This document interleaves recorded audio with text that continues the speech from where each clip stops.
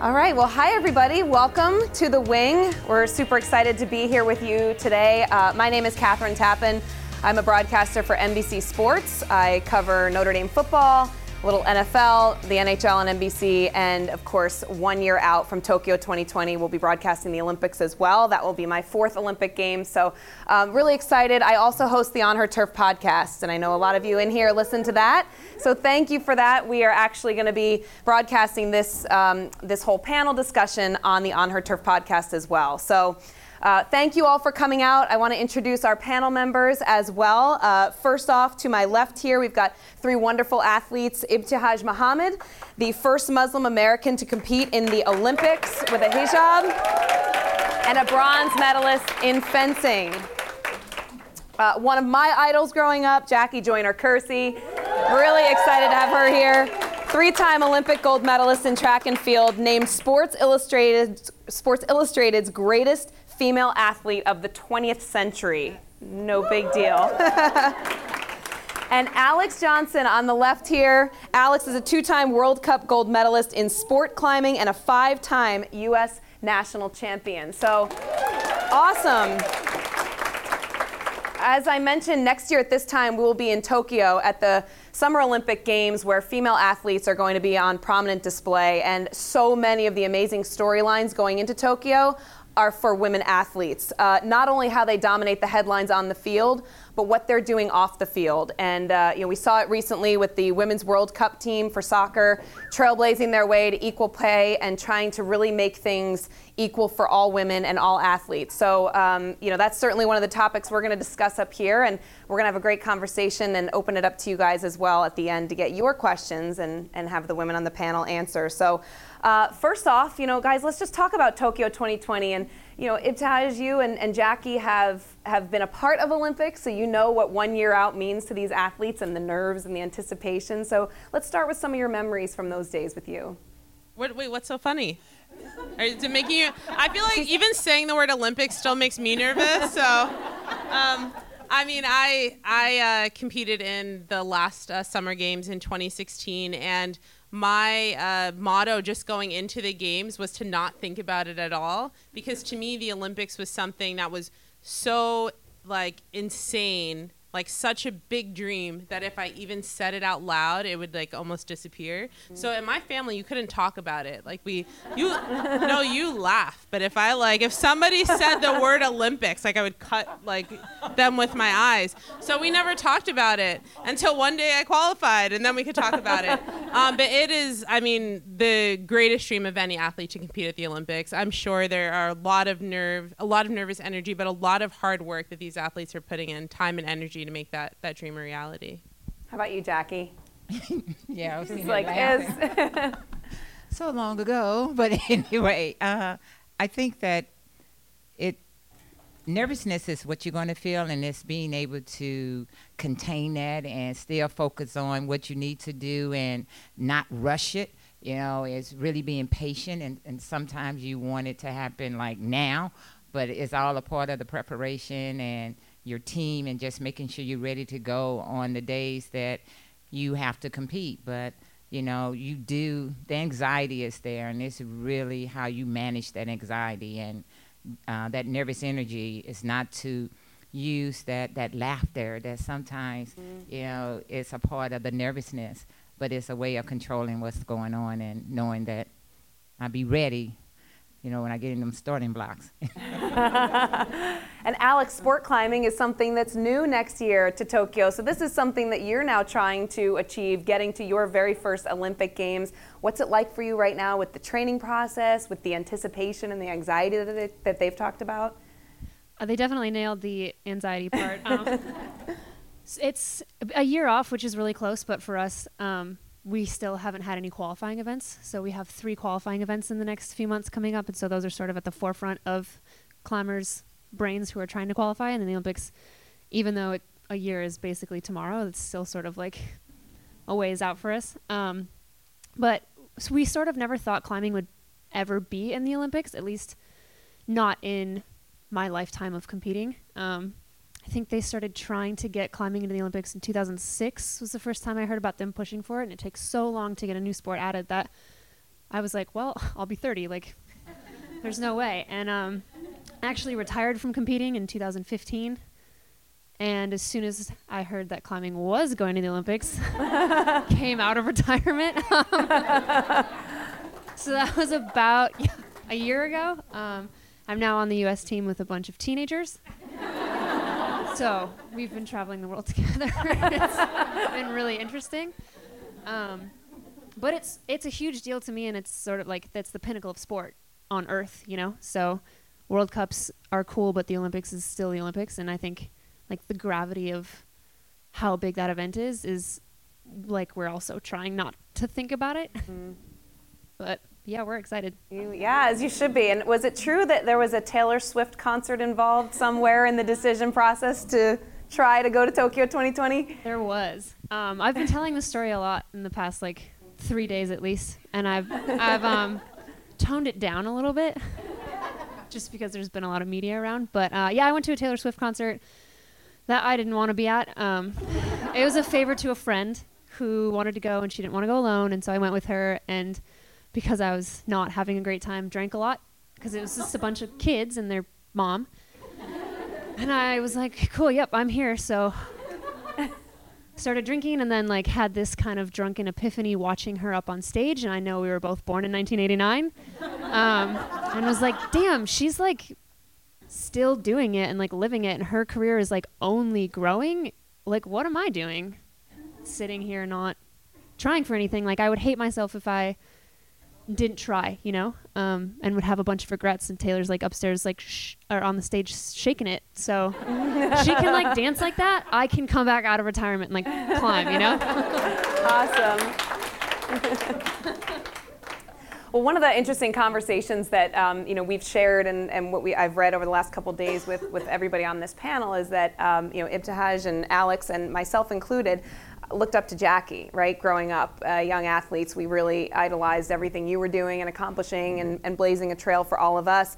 But Jackie, when you have that weight of being such a tremendous role model and the responsibility that comes with that while you were competing, did you recognize at the time the impact that you were making for women going forward playing sports, all sports, not just track and field? No, and honestly, no, I didn't. At the time, all I ever ask of myself is to be true to who I am, and that knowing that the position that I'm in, that I take it very seriously, and for me, it was always about being a positive messenger, because regardless of what space I'm in, there's someone out there that's watching or listening. And if I could help and encourage them, to be the very best, then I took being in that position very seriously, because Wilma Rudolph was someone I admired. And then knowing of Billie Jean King and, just how these women made it possible for me to be in a position to do the things that I was blessed to do, and recognizing how important Title IX was and how many people fought for us, and for me to be able to get a scholarship and go to college and pursue my dreams. And so why not continue to be in the space and encourage and don't take it for granted. Yeah. Ibtihaj, what was it when you were watching Jackie growing up and participating in sports yourself, and also dealing with difficulties such as being bullied as a kid? What was it about what Jackie was doing and what other women that you were watching was doing that enabled you to have that courage to do what you wanted to do? Well, I never imagined myself in professional sport. I would say a lot of Muslim kids, I thought I was going to be a doctor. That was my plan. And but what I thought was really cool about my parents was that they were teaching us things that our teachers weren't teaching us. The United States really struggles teaching our actual history. So my mom, as an educator, made it a point to teach us about African American history, about our own history. And so I have really early memories of reading books about you, about Jackie Robinson, Wilma Rudolph, Althea Gibson. And I feel like having the opportunity to see particularly African Americans in sport make these waves made it a lot easier for me to unconsciously graph my aspirations as an athlete. And though I didn't know I was going to be a professional athlete until much later in life, I embarked on the journey of qualifying for my first U.S. team after I graduated from university. And I feel like without you paving that way, I wouldn't be where I am today. So I'm just so grateful. And she knows every time we're together, I'm like, this is happening, right? Because, I mean, I say it every single time, but you really just have allowed, like you and God, obviously, but you've made it possible for like so many of us to like see ourselves in this space. And as a Black kid coming up in fencing, as a woman who wears hijab, just trying to like navigate like a Trump America, it's very difficult. And I honestly feel like I wouldn't be here without having you. So I appreciate you. And Jackie, one of the things you've said over time is that, don't apologize for your dreams. And women get into a habit of apologizing for a lot of things we do in life, right? Whether it's in our careers or with all the extracurricular activities we're doing with our children, with whatever it may be. It's always, I'm sorry, but why is that such a big message for you and an important message to convey to all women in sports, out of sports, in the professional world? Don't apologize all the time. No, because we work hard. We earned it, and why apologize, And for me, it's always been about no one can outwork me. You can say whatever you got to say. I know what I'm doing. I know what I have to do. And I know I'm not doing it alone, but I'm not going to apologize for my success, and I will help you to understand it. But I'm not going to say, yeah, I did this, but no. I work hard every day. I did not train to come second. Yeah. You just didn't. You don't, You want to be the best, and sometimes the numbers might not add up to you becoming the best, but at least you gave 100%. So don't second guess yourself. Don't sit back and think if I coulda, shoulda, woulda. So why Taylor Swift's up there shaking, you said, wow, let me get on up there, and now you back out here and you're going to win that gold medal. Like, shake it up the side of that mountain. That's funny. All right, so Alex, we know Taylor Swift, T-Swizzle, is one of the people you look up to in a way, right? Who else were your role models growing up? It happened there. It happened there. The epiphany happened at T-Swizzle's show. Love it. I didn't know that was her nickname until right now. Really? No. I'm pretty sure. Is that a thing? Yeah. Oh, yeah. Swizzle? I'm like looking at my sister for validation here. I'm like, please tell me I didn't just make that up. I see a lot of head scratching. Yeah, I'm like, all right. I've had this question a lot, and I feel like I never have a great answer for it because there are so many women, especially that came before me. I've been saying Serena Williams a lot just because, why not? Yeah, she's such a badass, and to sort of like come in and out of her sport and have a kid and come back, and her age, nothing about her age, but for me in climbing, I am old in the sport, and so her being able to sort of come back as an older competitor and like kick ass has been really inspiring to me. Very cool. How about you? Women who inspire me? Yeah. Oh, well, I mean, Serena, I live for her. Like, I remember seeing Serena and Venus on the court with their beads, right? My little sister had beads as a kid, so I really connected with Serena and Venus. No, I love them. I had the same experience with Serena when I met them in the Olympic Village. Oh, very cool. And I was similar how you saw me do just with Jackie. I'm telling them why I love them. So it's word vomit. But no, Serena's actually a friend now, so it's really nice to just have her and be able to lean on her as a mentor. And it's great to see her have this kind of I'm sorry, I missed it. You guys are friends? Right? Oh. Right? I'll text her. No, I'm kidding. I'm not having it. But it's nice to to see her in this moment, especially as a mom, right? There's so many different things that we're always combating as women from the time we're really young, and even as adults, as professional athletes, as Black athletes. There's so many different, I think, things that society's projecting onto you and telling you what you can't do. And I think even her hashtag This Mama is so cool, because it's she's really showing the world what we as women are always capable of doing. And I genuinely believe that we as women are unicorns, and I feel like Serena embodies that. Yeah, she is the perfect unicorn, that's for sure. I mean, we talk so much about on the On Her Turf podcast, also with everything we do at NBC Sports, about the power of sports. to giving young women confidence, right? And you guys all experienced that. I experienced that. A lot of people in this room did. But when you think back to moments in time, and I want to ask all three of you this question, when sport influenced you and when it changed the balance of a lack of confidence to having confidence then. Do you remember when that occurred and how sports helped you get there? Yeah. Well, I think for me it happened in parts. I know that sport kind of it forced me to accept myself a lot faster than I think a lot of young girls are able to arrive at that point in their lives. I think that sport is so important for young girls to be a part of from a young age because it teaches you not only how to love yourself and your own capabilities and strengths, but also how to do that for your friends and your teammates and your competitors.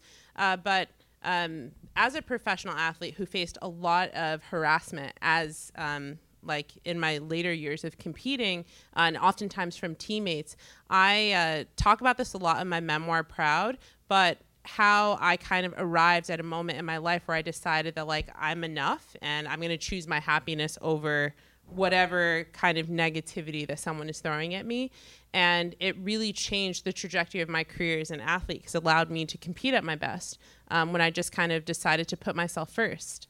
And I think there's a lot of times in our lives where we're told that there's something taboo about, you know, loving yourself first or caring about your own, you know, emotional state and mental state and happiness. And I think that that's wrong. I think that you can best serve the people in your life, the loved ones in your life, when you put yourself first in that respect. Jackie, how about you with the influence of sports and as a young girl gaining confidence from that competing? Excuse me. I would say probably, I mean, when I started running at the age of 9 and I wasn't one of the best girls and I finished last in my first competition. And my goal was that if I could see myself improving 1/10 of a second if I was running or 1/2 of an inch if I was jumping, that meant the work that I was doing was paying off. And so me, it was my own personal goals and recognizing that when I would go to competition, 4th through 8th or 9th was always on the grass, and 1, 2, and 3 was on the podium. And so I said, I got to figure out how I'm going to get some hardware. So then so I started working my way to try to figure out how I can be in the top 3 and not knowing if I was going to ever make an Olympic team that they would take the top 3 from your Olympic trials. So from there, it was always having positive people around me, but then also people being real with me. And when I wasn't doing right, identify what I wasn't doing right in or what I was doing, but never to the point where I lacked self-esteem or I was a very confident kid. You know, I grew up in a neighborhood that was very rough, and you had to fend for yourself. You had to learn on the playground how to strategize. You know, my brother and I, you know, him and his friends would always tease me about going to practice every day. Lined us up, worked out, ran from the stop sign to the mailbox. I outran my brother, and I told him, see, that's what practice would do for you. So, Love it. my confidence came from coming up and just, you know, being patient and taking it one day at a time. How about you, Alex? This is a great question. Climbing, I think, has always been something that has given me confidence. And I think because it was kind of an obscure sport growing up, I sort of dove into it, and that's where I made my identity. Because I was good at it from a young age, I gained a lot of confidence in it really quickly and sort of made friends that way because I was like kind of awkward and shy and weird in school and didn't really have a lot of friends. And then in middle school, like got bullied kind of hard and just was like silent for a couple years. And so having climbing as that avenue, like it sort of really allowed me to be myself because I was confident in being good at it. And so it made me confident in who I was, even if it was like masked by ability.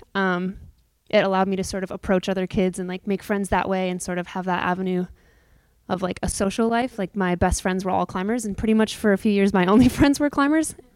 And it was really hard for people in school to relate because it was such an obscure and random sport that I was weird. I was like the weird kid. Well, you both have kind of alluded to something like that along the way of your development and your childhood. And, you know, how do you overcome that when you're labeled as the weird kid or you're bullied or you're, you know, how do you get past those moments? Well, I wore hijab in Maplewood. I don't know if you guys know where Maplewood is. It's about a few miles from here. I was like a black kid in hijab in a very white town, so I was always weird in that town. So being made to feel like a square all the time, I just kind of learned to embrace. I was like, whatever, you think I'm weird, I'll just be weird. So I feel like that's when I kind of forced myself to develop that confidence, because I was always very competitive. Like, I loved beating my brother as a kid. But coming from a large family, one of 5, I wanted to be first, I wanted to get the last slice of pizza. I wanted to be like first to the edge of the pool. I just always have this competitive energy. I always wanted really good grades, and kids always thought that. Like, I got bullied for, wanting an A. I got bullied, for wearing hijab. So I was just like, whatever. I'm going to embrace this hijab and like these curves and whatever anyone wants to throw at me. And I feel like that kind of forced me into being confident. And because I realized not everybody arrives at that point, I don't think that they should have to. I hate bullying. Like, I really do, because I realize how people made very strategic effort to tear me down as a kid. I feel like this is a very triggering conversation because I really hate bullying, but it can be really tough. I think it's really important that people just learn to like love themselves early on. And I feel like it's so important that we teach our girls that. Bullying and image and all of that is amplified as well with social media now, right? I mean, everybody is comparing themselves to other people on different platforms. There's so many ways to see how someone can be great and how they can fail at something. But when you try to prioritize the importance of, you have a presence on social media. A lot of people, obviously all 3 of you guys recognize you guys where you go. How do you teach somebody that all of that is not real? It's fine to embrace it, but at the same time, don't use that as your source of strength and your source of self-importance. I think it goes back to embracing who you are and not losing sight of who that person is on the inside, and really trying to, especially when you're working with, I work with a lot of young girls, and trying to help them to understand what a finish. We're not a product, but when you see that magazine cover, that is a finished product in a sense. But when you're out there working hard, your hair is out of place, you don't have lipstick on, you don't have makeup, that's who you really are. And most of the world sees that. But you can't compromise your own beliefs for someone else. So be true to who you are. Be bold, in your action. And the beauty should come from within. And then others would see when you be able to exude that through the words that you speak. And so teaching them that and understanding that, yes, social media is a part of where we are today, which didn't have a lot of when I was coming up. But understanding that that's also your resume, and where you want to go in life, that will follow you. That one delete is not deleted. Mm-hmm. Yeah, very true. How about you, Alex? You made me think. This is interesting. We have this in climbing a lot, and I'm sure this is kind of happens in every sport, where you get these like social media models or social media influencers, and they've never won an event, and they have a ton of followers, and it's just because they like posting climbing photos in really short shorts and a sports bra, and they're like super famous, and it's a really big deal that everyone's like, oh my gosh, I met so-and-so, and it sort of is like feels discrediting and disheartening to those of us who are out like sweating and winning, and that's something that these people are really nice, but I like sincerely really kind people, but you're also kind of like, come on. And I don't feel like I would never want to just take my shirt off and pose for a photo for Instagram likes. That's not something that I can really relate to, and so. Me neither. Yeah. It's hard. It's hard to, like, social media is like a love-hate thing. Like, it's a resume, exactly. Like, it's great for sponsors and showing like badass stuff we do. And on the other hand, it's like, ugh, do we have, like, I'll get more likes if I take my shirt off, but it's like, bleh. I was really excited when Instagram is testing the no likes thing. I mean, I was living for this moment, and I was like, what are people going to do for money now, right? No likes. How are they going to make money? But also, I mean, I always think back, like, how hard is it right now to be a kid, right? To have to like your entire livelihood, right? Like live on whether or not someone likes a photo of you. I can't even imagine that pressure. Well, it's certainly, it's a big problem in that regard, and something, that I think children have to understand, and those that follow all of you guys up here and watch what you do. I mean, that's why it's so important to convey that message and to convey, Alex, that it's not about, just posing a picture, making it look like you're doing something that's really not real. And to understand, you guys all communicated the same message here about how you have to be true to yourself and how important that is. You spoke about women's soccer earlier. This is why I'm living for Megan Rapinoe right now. I wish that everybody used their moment like the way that she is, because like imagine if everybody on the soccer team did the exact same thing Megan's doing. That was like, actually, I'm not here for police brutality. I'm not here for mass incarceration. I'm not here for like caging kids at the border. Like if everyone did that, as opposed to just being like, yeah, what Megan said. And it's like, no, use your platform, like use it in meaningful ways. And like for me, I have a very woke Instagram. Like I feel like I'm using every single moment to teach people something, because I'm like, I don't even know how many followers I have. I don't care if I have one or like a million. I'm like, you're going to hear what I have to say today, because this is a really crucial moment for us as Americans to use our time and energy towards good and being agents of change. And I feel so strongly about that. You talk about that, and that's one of the reasons we're here tonight, of course, to talk about the equality factor on and off the field. The women's national team has done a remarkable job. They're going to be going, next month for a big change in women's equal pay compared to the men's soccer team. But in general, when you look at how many Trailblazers are trying to make this change, what do you guys think it's going to take in order to make the shift between this disproportionate balance between men and women? Obviously not winning a World Cup. I would say, I think it's going to take a real robust action plan, and just from the top to the bottom and the bottom to the top. What I mean by that is women being in more decision-making positions, women being at the table, and being heard, but then also how do you take what you have heard and put it into action to see change come about? Because it might not happen for the generation today, but what can we put in place to see, those changes coming about from equal pay? And I mean, it's on all levels, from corporate America and on, and then once one woman get in there, that's not enough. You need one that's in there that can bring another one along that can also team together and start to make these changes. And until we have the women in the boardroom that's making the decisions, then in my opinion, we're going to always be on the outside, because you got to be at the table in order to be heard. And in order for change to come, and change is hard, but they got to see your face. You got to hear you, got to know where you're coming from, not just reading about it, but at the table when the decision time is to be made. If you're going to make that higher, then okay, let's look at what we have. Do we have diversity? What do that look like? How are we going to make this change? And when they talk about women's sports and equal pay, what do that look like?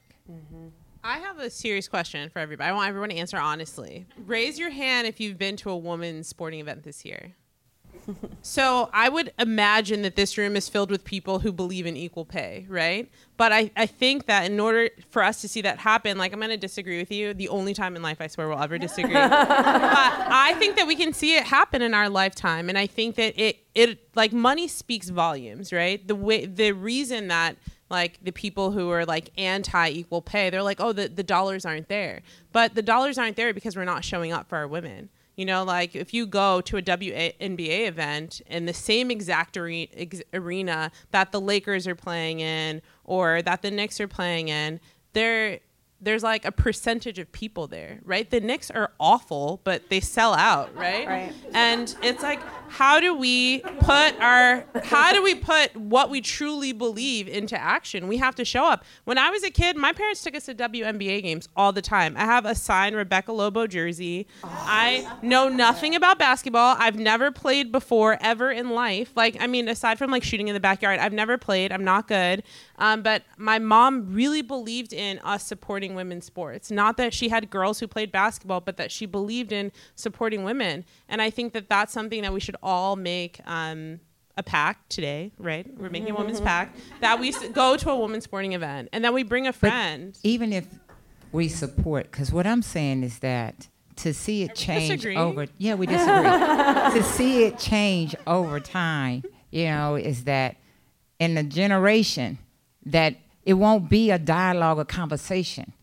So what we plant today, hopefully will bear fruit tomorrow, because now it is the norm, not the abnorm, that we always having a conversation about it. It's like this is where it should be. So that's what I'm saying as far as a generation, because the younger generation got to come with us. We can do our part, but we got to pull everyone else along, because a lot of young people on social media don't even know what they're fighting for. Yeah. They just getting likes. So it's like, how can we, in the position that we're in, to use our platform, but to also teach a generation, but then also to change a generation mindset and behavior who have come before us, have been accustomed to saying it's okay. Because women are still not getting paid at the same level in corporate America, doing the same job as men. So it is a fight that it's across the board, because in order to see it, yes, we have a platform with sports, but you also got to have that same platform with corporate America, because corporate America is the ones who give the sponsor dollars to the sports. And we got to have the women in those decision-making positions, as we agree, and we're going to get it together. Well said, well said. I love it. A little camaraderie, too. Jackie, well said. That's incredible. All right, let's shift to some fun stuff here, because one thing we do talk about a lot is balance, right? How do you balance life and career and kids? And that permeates throughout this entire room, no matter what anybody's profession is. How do you do it in your life? Let's start and go down the line here. What things enable you to kind of bring your mind to a good place when you've had a tough, stressful day? Is it reading a book? Is it listening to music? I'm just curious. You want me to go first? Sure. She apparently is going to disagree, because she's already laughing. I agree with both of you. Right? I feel the energy, man. I know to sit between you guys. I was like, did I bring my track cleats? Are we going for a run? I don't have children, so I can't speak to your question about kids. But I think one thing that sport has taught me is to respect taking a break. And that's something that most of us don't do enough. And as hard as I trained in qualifying for national teams and world teams and Olympics or whatever, I responded to my body's level of fatigue and would often say, you know what, actually, it's okay not to practice. And when you're trying to make something like an Olympic team and you want it more, most times you want it more than you can breathe, right? So in the middle of the night, I would wake up and be like, oh my God, this girl who's number one in the world, she's from Ukraine. I know she already went running today. I'm going to go running. That's what, Olympians, there's a fine line between Olympian and crazy. I don't know where we fall, right? I'm sure we're crazy. They know now. But that's what kind of energy you're fighting all the time. And you have to really learn to respect taking a break and or be responsive to that feeling that your body gives you. And even now, even though I'm not competing anymore, I take breaks. I'm actually, nope, I'm not doing that. I say no to stuff, which is very empowering.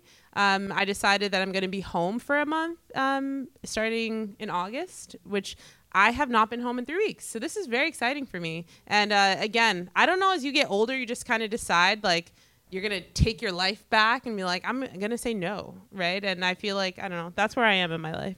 I like saying no. No, I think that's the key is learning to say no. And again, not apologizing for it and thinking that you've done something wrong or someone is not going to like you and embracing you, because all of us take care of someone. But in order for us to take care of them and be in our best healthy mind, body, soul, and spirit is that we have to take care of ourselves. And sometimes we put ourselves on the shelf and do all this for everyone else, but we won't take care of us. And so saying no, and it's hard sometimes. And I know even for myself, it's like, you asked me about a vacation. I'm like, I ain't no vacation. I just came back, but that's where I am right now in my life. I'm like, I'm take another vacation. Yes. But I think it's so important that we find time for ourselves and not feel bad about it. Mm-hmm. Great advice. How about you, Alex? I agree with both of them. Balance, I think, in climbing and training is something that I've done a lot in life, even if it was unintentional. I've had kind of a tumultuous, in and out relationship with climbing, and take a year off at this point, and a month off at this point, and 3 months off at that point. And so for me, it was exactly like Ibtihaj said, if I don't want to do it, I don't. And that's something that I think has helped me have longevity in this sport, is stepping away from it when I need to step away from it, and having sort of that passion reignited when I do feel like returning to it. I do other stuff. I just mountain biked for a year 2 years ago, and I didn't climb at all, and got super into mountain biking and spent all this money because it's so expensive, and then was like, all right, I'm done with that. And I went back into climbing, and I haven't biked since, but it was an awesome break, mentally, and totally different body mechanics. And so it was really nice to sort of weave in and out of climbing in my life like that. Well, before we open it up to the questions to the audience, I want to get just down the line here. What's next for each one of you guys? So, Alex, I'm going to start with you because I know your goal is Tokyo 2020. We're 1 year out. You've got a big competition coming up in August. So, tell us what's next.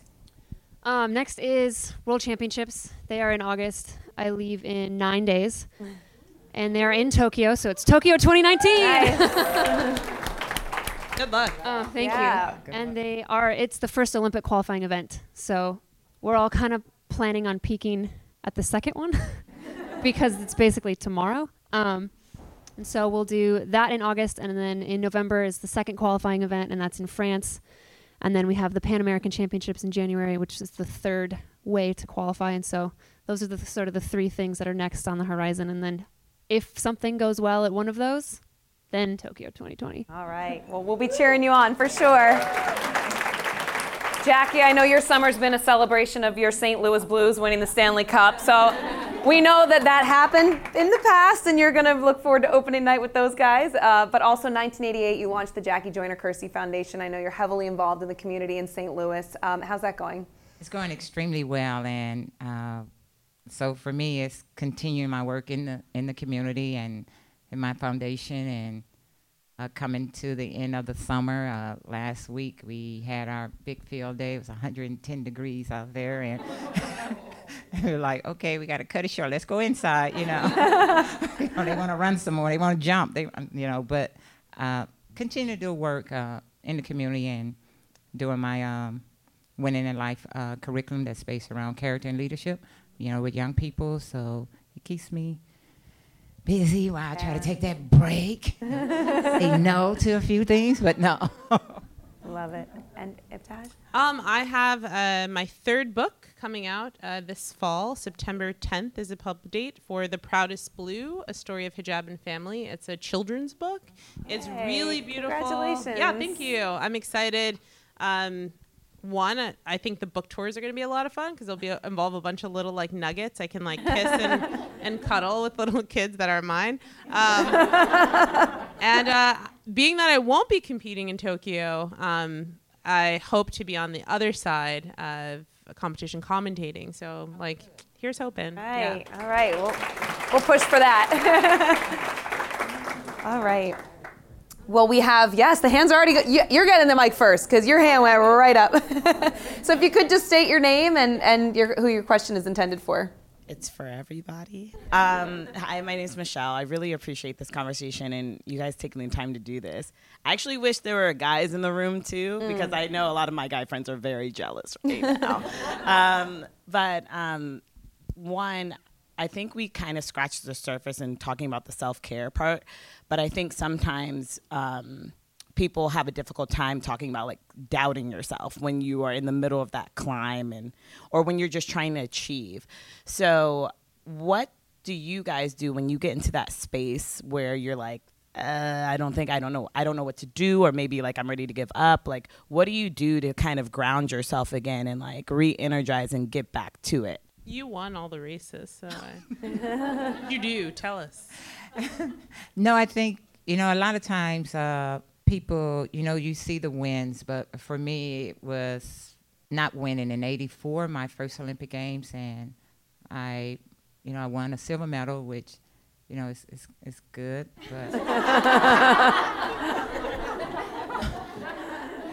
but when you have the ability, to win the gold, because you wouldn't get out of your own way, because I wasn't mentally tough, and I was dealing with an injury, and I let the injury get the best of me and my team, even though my coaches and physical therapy, everyone said that I was ready, but I didn't believe I was ready, and that I had to learn that it takes more than just a physical, that I have to be mentally tough.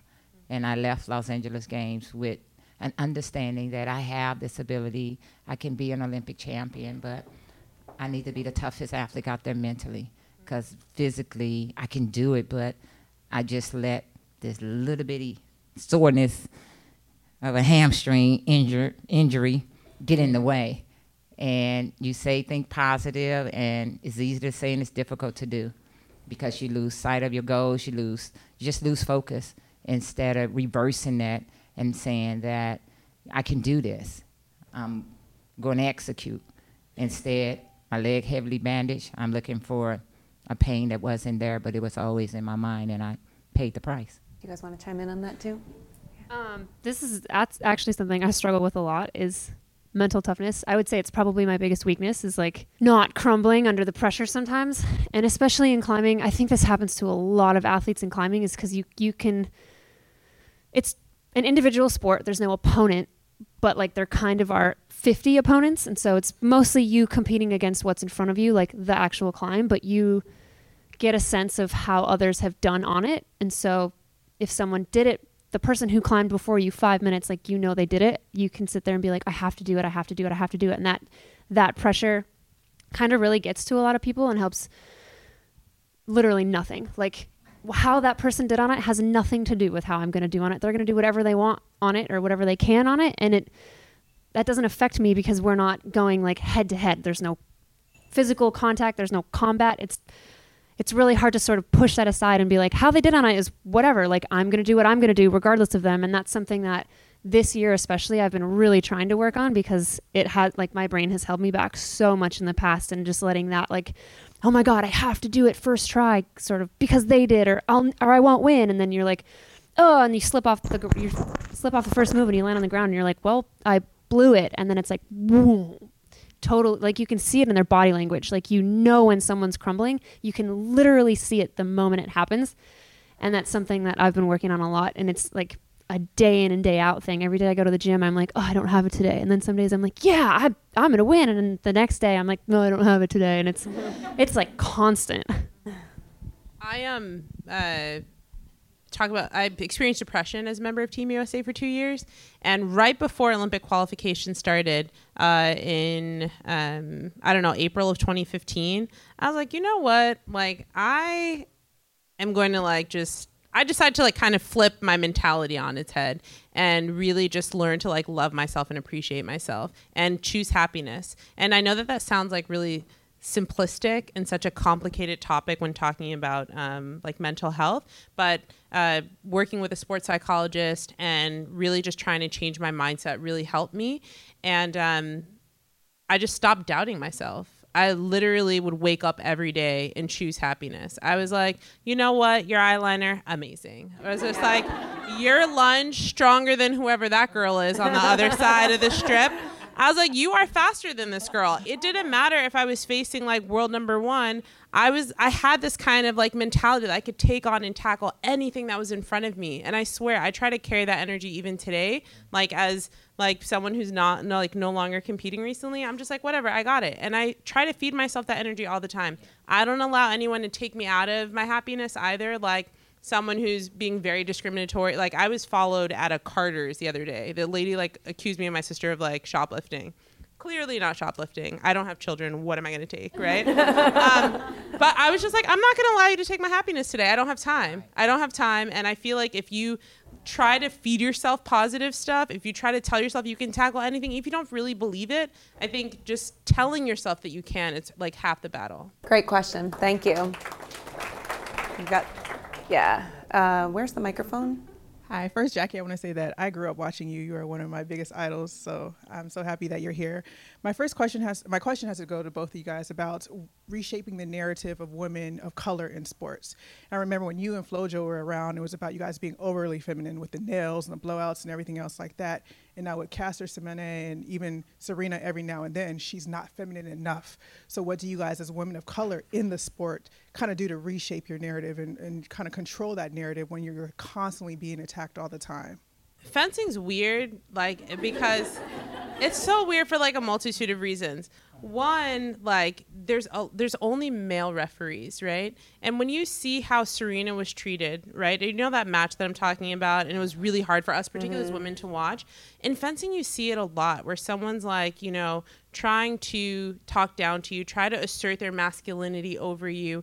And unfortunately, the female competitors, I feel like they buckle under that pressure because they don't want the referees to use it against them, to award touches against them, because this is how catty the men can be, right? They're like, did she just roll her eyes at me? It's like, I'm going to give the point to this French girl just because you rolled your eyes, or because I don't like your attitude today. Some of the athletes wear really tight clothes to try to appeal to the referees. It's very bizarre. I feel like as the first woman of color on the U.S. women's saber team, the only athlete who's ever in hijab, one of the only athletes of color at World Cups, I feel like I'm always just kind of doing my own thing anyway, and I don't know what life feels like without having that pressure, having to carry that baggage and that weight of being a black athlete in the sport of fencing. I don't know what it feels like to not have that. But to speak to the femininity, I feel like, I don't know, it's a bit different in the sport of fencing, where I feel like people are trying to use their sexuality to appeal to male referees. It's very bizarre. Maybe that's why NBC isn't playing it all the time. I don't know. It's odd to watch, to be honest. No comment. I have no idea. I feel like I'm trying to keep my job. I don't know. I know you want the job for the Olympics. Don't worry. We'll get you somehow, no, right? it's can't have mine. It's bizarre to watch, because I think as spectators, we see that lens of people, especially as black athletes, like us, kind of labeling us as being masculine in a way. And that was something that I would hear from coaches, from even teammates, of oh, she only has her strength. It's I'm not capable of thinking tactically because I'm a black athlete. No one's ever said that, but that's exactly what they mean, which is oh, just use your legs, use your power, use your strength. And it's what? I know I'm stronger than these other girls because I've busted my ass to be stronger, but it's not, I can bring more to the table, but there's almost a lack of respect for me because I was a woman of color in the sport of fencing. And I would add that I think it was extremely tough, because Florence and I was always pitted against each other, because I was the darker person and I wasn't attractive. But as we talked about earlier, that's why I didn't lack self-esteem, because I knew who I am, and I know the difference between the distraction to stop me from focus on what I needed to do.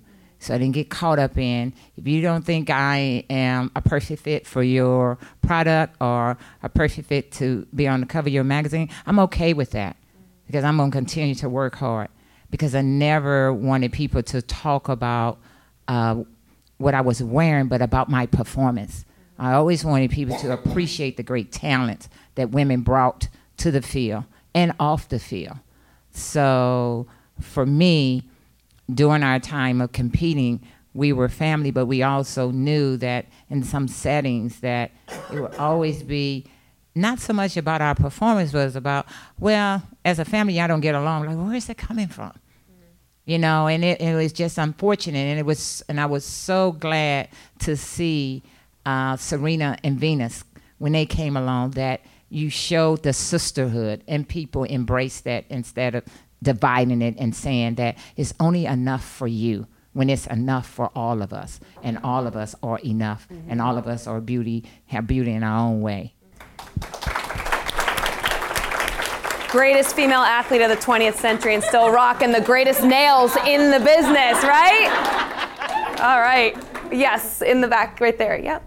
Hi, my name is Sabrina, and my question is for Ibtihaj. So everything about you, from your identity as a woman of color to your talent to the way you use your platform in particular to call out police brutality and other serious issues, all of these things to me seem like they would make you sort of a prime target for the right wing and for Donald Trump. So I guess my question is, I mean, I hope it doesn't happen, but if you ever were faced with the situation of Donald Trump deciding you're the next Ilhan Omar or, you know, AOC or Megan Rapinoe or whatever, like how do you deal with that? Or are you prepared for that sort of the trolling that would come with that?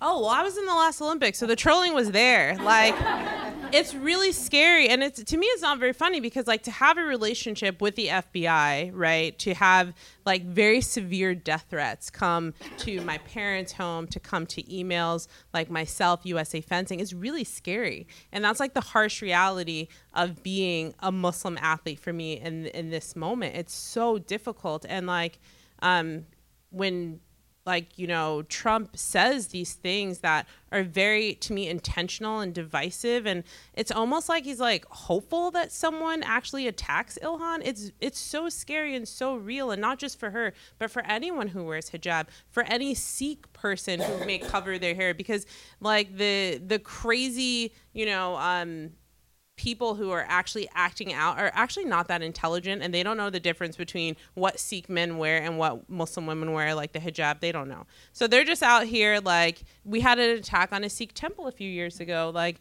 I mean, I don't really think that that they really care who's on the opposing end of their words or, like, God forbid, the actual violence that they inflict. And it's really scary moment. And I don't think that you have to have like that exact celebrity or be on this, you know, national stage to face the exact same threat. I could walk down the street in New York City and face that exact same fear that maybe, you know, Ilhan may face as, you know, a member of Congress. It's scary. Thank you for that. We have another question. Yeah.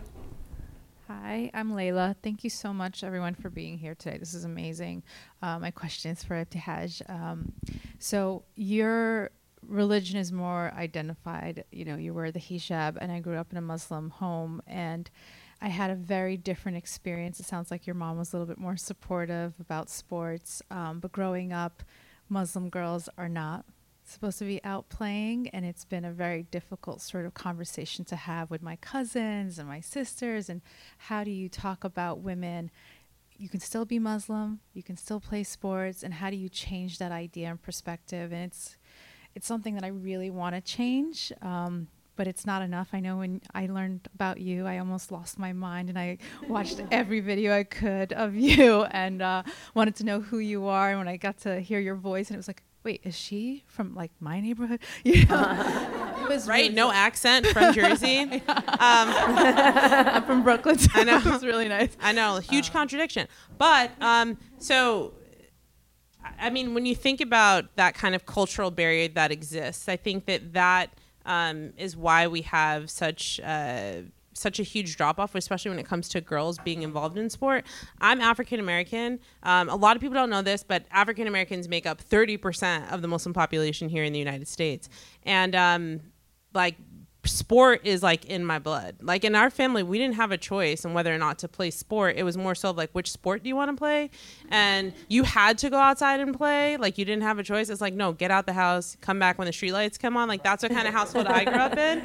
And so it's really, like, especially as a public figure within the Muslim community, it's a tough conversation to maybe households who aren't like mine, you know, families that aren't like mine, who there is that kind of cultural barrier that exists where girls involved in sport is just not the norm. And to be completely honest, boys in sport is not the norm. People think that if they play basketball on Saturdays, that that's them being active. And I'm like, no, actually, that's not what that is. Like, you actually need to go out, put your kid in a sport.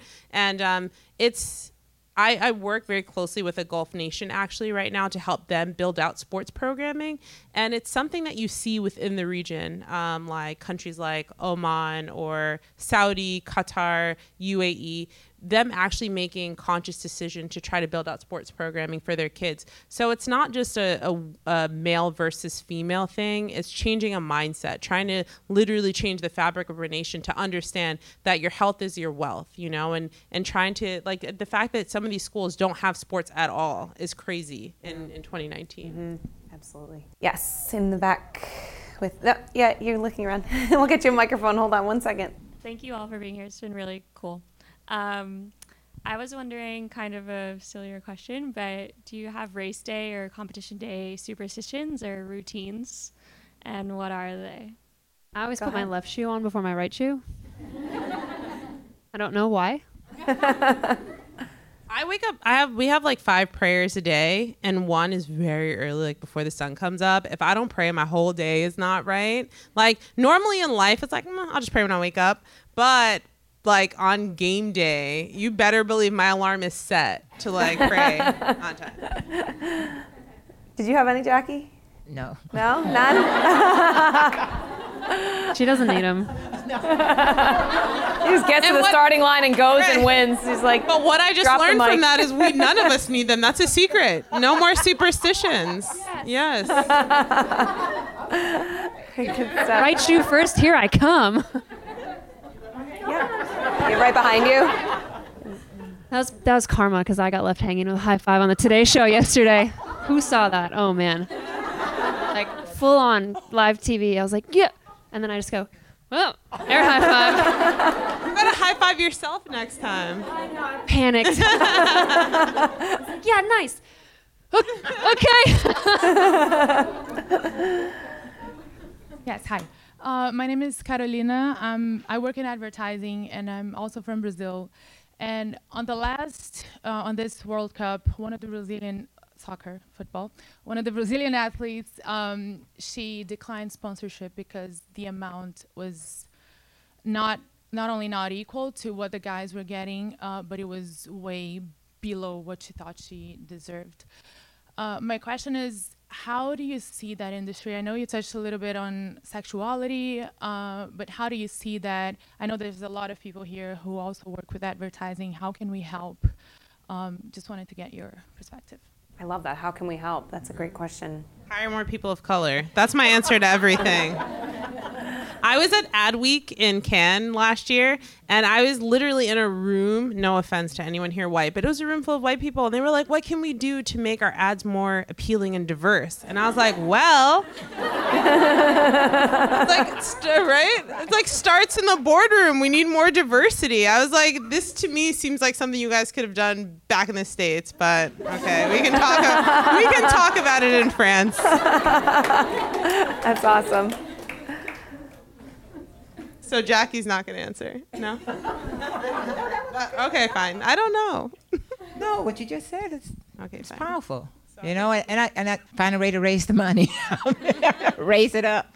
So no one is turning down any type of sponsorship, you know, that it's a way to open the door, and then maybe some way to have a dialogue. And I just think dialogue is so important, but then also turning that into action, and that you can really see, you know, to it 6 figures to a 7-figure, you know, deal, you know.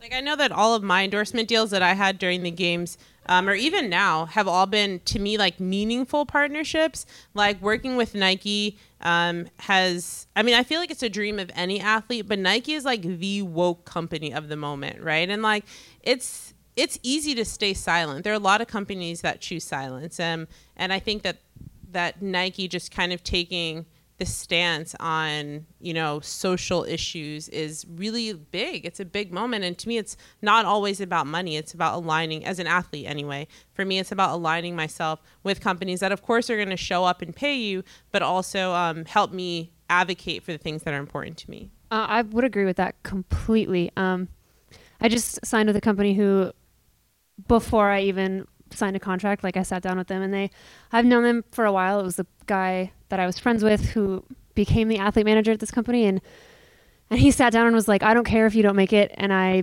don't care if you ever climb again. Like, it's who you are as a person that we care about. And that really resonated with me, because a few years ago I was like, stepped back from climbing and was kind of trying to figure out who I was and who I wanted to date. Hey, Ray. And sort of lost a sponsor through that.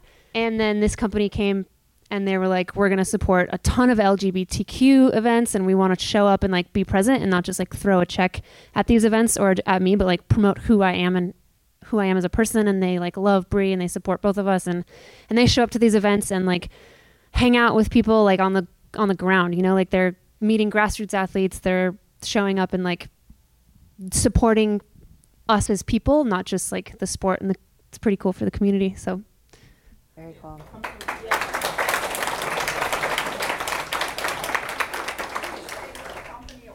It was Mountain Hardware.